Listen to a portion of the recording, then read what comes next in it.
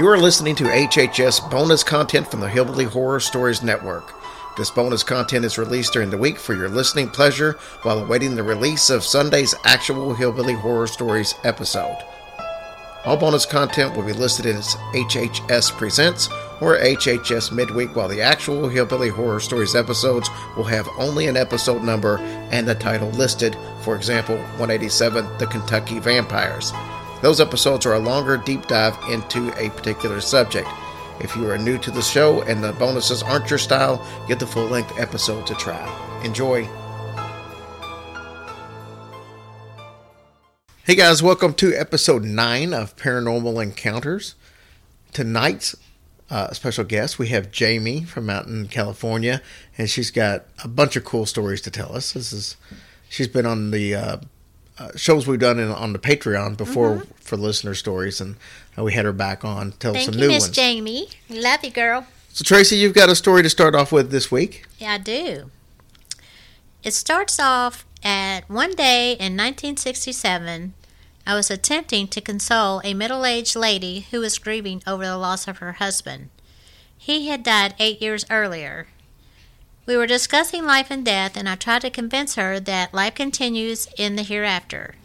She gave me a quick look and then related to me the following story. You may be correct, because a strange thing happened to me earlier after he died. Some years before, we had gone to the local garden shop to buy some flowers and seeds to landscape our new home. My husband was anxious to buy peony bulbs, but they had to be pink only. Turned out that the owner had only white bulbs, and my husband was so disappointed. However, because he loved peonies so much, he finally agreed to buy the white ones. I said, "Well, honey, the white ones smell just as sweet. What's the difference?"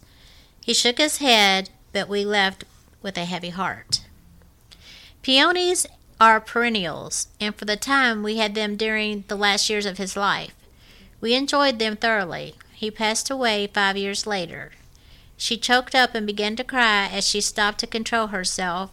Then she said emotionally, "You know, the following year those beautiful peonies came up pink, and have been pink every year since he died." That is from Ethel in Harwood Heights, Illinois. Aw, yay for pink. Oh, that's a good story. That is a good story. I love these stories. And see, that would be like me, because you know how I am about plants and flowers. I know. But that was a nice little surprise she got. Now I want to look them up to see if that's natural. Oh, yeah, to see if they turn pink? Yeah, maybe they just change colors. So I mean, I don't know that they would or wouldn't, but right. But I'm curious now. Well, so. I'm glad they did for her sake. Oh.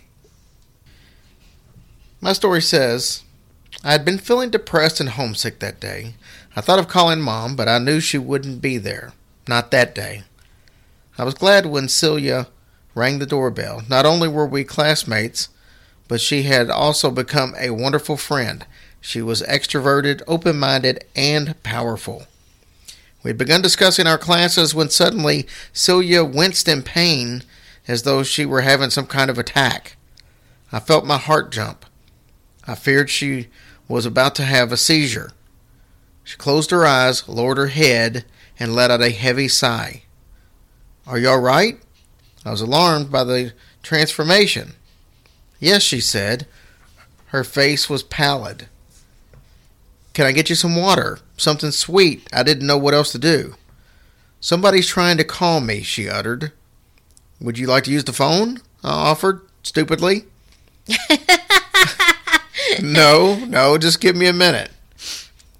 I shuffled back to the kitchen, hesitant to leave her in case she fainted, started making some coffee, and glanced back at the clock. I remembered what was happening back home, and Celia had told me about her mediumistic capacities. Could it be? As I brought out the coffee, Celia was looking somewhat better, but very drained. "Sorry," she said. "Someone from beyond was trying to contact me." I began uneasily. "Celia, today is my grandfather's funeral. He passed away 3 days ago, and I think they just buried him. Do you think he's trying to communicate through you to me?" I couldn't believe I was suggesting this. Nothing like this had ever happened to me before. She nodded knowingly. She closed her eyes and returned to the trance-like state. Soon she resurfaced. He's scared and unsure. He needs our help. Aww. What is his name? She said, Albin Kemp. Celia took my hand. Let's pray for him. I closed my eyes, tried to concentrate on her words.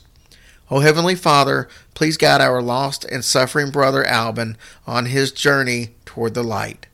We continued for a few minutes. When Celia opened her eyes, she was calm and smiled serenely. Albin's fine now. I saw him walking through the purple fields, guided by other spirits. My eyes widened. My grandfather had been a beekeeper in Alberta, Canada. He had loved the beautiful fields of purple clover from which the bees extracted nectar to produce honey, his livelihood. Why did he come so far for help? Distance is not linear in the afterworld, Celia explained. He was probably seeking refuge and felt your presence through me. I reflected on how guilty I had been, feeling about not attending my grandparents' golden wedding anniversary, and 3 weeks later, my grandfather's funeral. Although it was impossible due to the distance and my work, I had been feeling excluded from both once-in-a-lifetime ceremonies. Perhaps my grandfather had transcended distance to say goodbye, to tell me that. Although I wasn't there in person, he had felt my presence at both events in spirit, just as I had felt his that day. And that's from Loretta Lynn in Salvador, Bahia, Brazil. Wow. I was getting ready to say, why didn't she go to her papa's funeral? Yeah. Aw. Well, at least they got in touch with each other. That's good. Yeah, that was very good. I would like to go through the purple flowers, the purple fields. Who are you, Prince? No, I just like purple. Purple durple. All right, well, let's take a quick sponsor break, and then we will be back to talk to Jamie. All right, guys, we are back with one of our return ghost storytellers. This actually, because it's been forever since she's been on, so it's way back from the beginning we started doing this. So we want to bring her back on. This is Jamie from out in California. Jamie, thanks for coming on. Thanks, Jerry. I'm glad to be back again. How long has it been since you've been on? It's probably been close to 2 years, hasn't it? I think 2 years. Yeah. Because now I have another kid, and he's a year. So, yes, it's been a while. Yeah. And you always send us Christmas cards, family Christmas cards. cards. I always say we're Christmas card friends. Yes, except we don't send one back, unfortunately. No, Tracy sends me one. Does she? She does. A handwritten card. Jesus Christ. I had no clue. I'm out of the loop. So, You've got some stories that have to do with some that will freak most people out when you say this, but it has to do with when you were babysitting. And that's got to be a scary situation when you're babysitting and something happens that's worth telling. Yes. So I have 2 stories. I think everybody will always say, I had a psychic that tells me I'm sensitive to ghosts, which I did. So both of these stories happened previous to that knowledge that a psychic said I can, sense ghosts. So the first one, I was babysitting for a little family, and the little girl was at my preschool, and she was telling us one day all about this girl named Lisa, and how Lisa will come into her room at night, and her mom kind of stops her, and she's like, whoa, you don't know anyone named Lisa. And, of course, I'm sitting there wide-eyed, and she tells the story about Lisa comes in her room, and she's got a cut in her tummy, and I'm just like, oh, my God, that's so creepy. But she's a little kid, whatever. So I babysit for them. I'm sitting there on the couch. I put the little one to bed. I'm sitting on the couch with the older one, and the front door opens. But I will say it was summertime, and maybe I didn't close the door all the way. And maybe the wind kind of blew it open a little bit. So that first happened. And then we're sitting there, and the TV turns off. And then I'm kind of like, okay, well, maybe there's a timer on the TV. All right, let's go to bed. So I put the older one to bed. I'm sitting there on the couch. I think a light behind me kind of flickers or something. And at this point, I'm just full of panic. And I'm like, when are they coming home? Like, I don't want to do this anymore.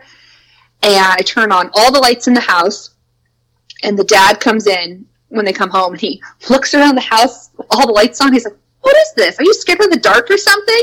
Mm-hmm. Yep, definitely scared of the dark. And never told them anything that happened, never questioned it. And I swear, when I was sitting on the couch at one point watching TV, I swear to you, I felt someone standing behind me. And I know it wasn't the little girls because I could see their bedroom, and I know nobody came out of their bedroom. I'm just standing there, or sitting there, and I'm just like, I don't want to turn around. I don't want to see that girl, Lisa. Like, I don't want to see her. Oh, it was awful. And then the way I never babysat for them again was they had a snake in the house, like a pet snake, and it got out one time, and I was like, oh yeah, I don't do snakes, so I can't come back to your house. Sorry. So never babysat for them again. Easy way to get out of that. Yeah, the snake. I was like, no. I like how the ghost didn't scare you away from them, but the snake did. Oh, it was a mean snake. Like, it would lunge at you. When you would walk by the tank, it would lunge or strike or whatever. I disliked that snake. Was it like a python? Or I think they found it in the backyard. Ah, so probably like a corn snake or a black snake or something. Yeah, I don't know. I didn't want to look at it. I hated it. So, and it got loose one time. They were like, oh, it's loose in the house. I know you're babysitting on Friday. And I'm like, you have to find that before I come into your house. Like, I will not come into your house. So. And how old were you at this time? 26, maybe. Oh, okay. Yeah, we'll say 25. We'll say 25. Because I know I wasn't married yet. So, yeah, under 25. Okay, so here's the creepy story. You ready, Jerry? I'm ready. This is the scary one. Okay. So I was babysitting for a family. They were at some midnight showing for some movie. I don't remember which movie it was, but it was like one of those. It comes out at midnight, so they went to see it. So the mom's like, okay, you can, since it's going to be a really late night, you can just spend the night at our house. And I was like, okay, that's fine. So I was planning on spending the night, and they set up the other spare bedroom for me, and I put the kids to bed, and I just honestly could not fall asleep. It was as if I drank like a lot of coffee or something. So I'm sitting there, and I'm like, oh, I just can't sleep. So I went on the couch to watch TV. I can hear the kids in the back room, like, kind of horsing around because they were sharing a room the night. And I, kind of was like, you guys, I had yelled at them earlier. Or not yelled at them, but, go back to bed. We know what you meant. I know, right? Like, shut up. No, just joking. So I go in the back, and I go to sneak down the hallway to be like, you guys, go to sleep. So when I walked down the hallway, I kind of quickly walked into the kids' room, and I saw, with my eye, it was just like, I have never seen it so clear ever, a shadow person. But it was, shorter than me. So I'm 5'4", so it was probably, 4'9". And, I mean, it was black as black can be. You could not see through it. And I could see the head, the shoulders, and maybe, this, kind of maybe the arms. And it was a whole thing. And I literally, when someone gets spooked and they jump? That's what it did. It jumped up as if I startled it because it was peeking around the corner looking at the kids sleeping in the beds, and it ran quickly past me, and I saw it turn and walk out the door and down the hall. And for whatever reason, it didn't freak me out. And I don't still know to this day how that did not scare me right when I saw it. I didn't scream. Because when I've seen ghosts in the past, I've jumped, I've screamed, I've done this whole, what you should do. But it didn't scare me. And I told the kids to go back to bed. And they were like, okay. And I walked down the hallway. I turned on I Love Lucy. I'll never forget. And I sat there sitting on the couch watching I Love Lucy. And then the dad comes home because the mom was dropping off the older friends' kids at home, their homes, because I guess they went up a whole group. And the dad comes in and he's like, oh, hey, how you doing? And I'm like, I'm going to go home. I think it was 2 or whatever, 2, 3 in the morning. He's like, you want to go home? And I'm like, yeah. And to be honest, they did have a long-haired cat who was kind of bugging my allergies. And I was like, yeah, I'm going to go home. The cat's kind of bothering me. And I'll just see you tomorrow when you drop off the kids at preschool. And he's like, okay. And I left quickly. So I go home, and my roommates were all up because it was Thursday night, and I don't go, wait, was it Thursday night or Friday night? So if it was midnight, okay, so it would be Friday morning because I had to forget because they had to see it midnight showing, so it would have been Thursday because they went to Buck Night, which is a Chico thing. Anyways, they all just had gotten home from the bars, and I come home and I'm like, you guys, and they never ever believed me in any of my stories, and they were like, I'm like, you guys, like I saw this thing and it was really creepy, and they're like, oh yeah, sure, whatever, just go to bed. So I told my husband about it. We weren't married then, but I told him about it, and he's like, yeah, whatever. And the next day I go to preschool, and the dad's still kind of concerned. He's like, oh, were you okay last night? And I'm like, oh, yeah. You don't want to tell him that you saw, like, something weird in their house. So I was like, yeah. I just was tired and went home. So maybe that evening he sends me an email. And the email is, like, entitled, like, have you seen this in my house? That whole email, I start to read it. And it's that feeling when, like, the blood drains from your body. You get that cold chill. And basically the dad writes in the email, hey, I know you're sensitive to these things. And I know that you've seen things. And I want to tell you what I've seen in the house. Because I think that's why you left really fast a couple nights ago. And he describes to a T a shadow person, small height, peeking around corners at him. In the evenings, but I couldn't read it. I freaked out, so I made my husband read it. I'm like, read this, and I have never seen him like mouth drop open. He said he just described everything that you did. So I even had a little validation on that one. Well, as long as you got a little validation. I know, right? But I still don't know what it was. If it was a ghost or a shadow person, but it didn't scare me. So that was kind of weird. I don't want to see it again, but yeah. Those are my creepy babysitting stories. Yep. Well, can I ask a favor? Yes. Do you remember the story that you told us the first time? Uh-huh. Now, that was on our Patreon episode. There are only a couple hundred people heard it. Okay. Would you retell that story tonight? Yes. That would be awesome. Okay. So, all right, should I start to make it quick? How about the beginning? Okay, how about the beginning? Okay. That's a good starting point. All right, so I worked in a preschool, and it was in a part of town that, after I did a little digging and a little research, it was the part of town where it was like considered Chinatown, about way long ago. And so then it was a church. So I think it was a market, and then it was a church, and then it was our preschool building with other like offices attached to it. So we'd always have weird little things happen, like the doorbell would ring. Now, anything technology I don't really believe, because it just seems kind of like, it could just be a glitch. But the doorbell would always ring, and it had like a humor to it. So like the doorbell would ring, and you'd open the door, and nobody would be there, and then you'd walk a little bit down the hallway, and then the doorbell would ring. And you'd walk back and no one would be there. So it was just kind of like, okay, well, maybe it's a glitch, but it seemed like it had humor to it. So one day, this little girl was playing outside. She got covered in mud. This is the first thing that happened to me. And I walk her in the back classroom to get her change of clothes, and I hear this laughing. And I'm like, who is in this classroom? Like, what is going on? And nobody's in the classroom. And I kind of holler to all the other girls, like, hey, are you guys, like, missing someone? And they're like, no, nobody's in the classroom. And it sounded like this one kid in the school. And I was like, oh, man, I swear I just went into the other room, and it sounded like Sally Sue in there. And everyone's like, oh, that's creepy. And then about a month later, this other teacher comes in, and she's like, last night I was closing up, and I swear I heard, we'll just use the name Sally Sue again. Sally Sue. I heard it laughing. And then ever since then, we were kind of like, okay, well, maybe there's something in here. But we think the reason it started is they did a little construction on the building, which always stirs up everything. And there was a door they added from one suite to our suite. And that's when everything started really picking up. And so we would find toys on the floor. You'd leave in the morning and come back, there's toys scattered everywhere. And we'd get yelled at. And we're like, I swear we cleaned up last night. And like, yeah, there's just blocks everywhere. That was one thing. The doorbell would always ring. And then... So one day I was walking out the trash, and the school was closed. And I'm walking out the trash, and I walk into that same room where I heard the laughing. And I saw a little blonde boy who looked like another kid in our preschool, but like just the blondness, that towhead blonde. and he's glowing gold. And he looks right into my soul. That's all I can just, like, it was just the scariest thing.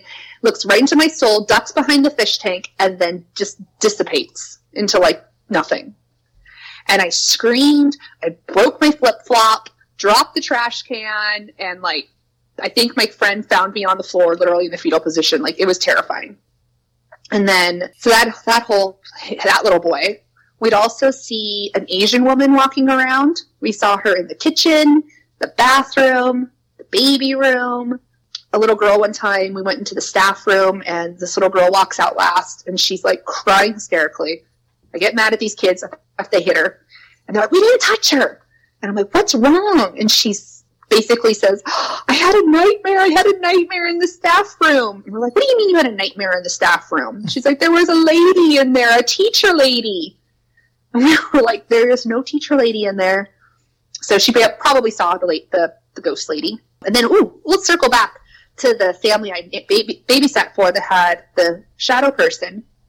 We used to see a cowboy walking around the building too, in the hallway. The guy, he looked just like that cartoon, or no, the video game Red Dead Revolver, like a long coat and a hat. Oh yeah. Yeah. So he would walk down the hallway and then disappear. And so we never told the parents, because obviously you don't want to tell them, hey, guess what? Your preschool your kid's at is haunted. So we never told them. And this dad comes in one day, and we had this dumb teacher, and she had said something to him and a few other parents. Oh, when you have construction in the building, it stirs up the ghosts. And it's like that dagger look you send her, like, what are you doing?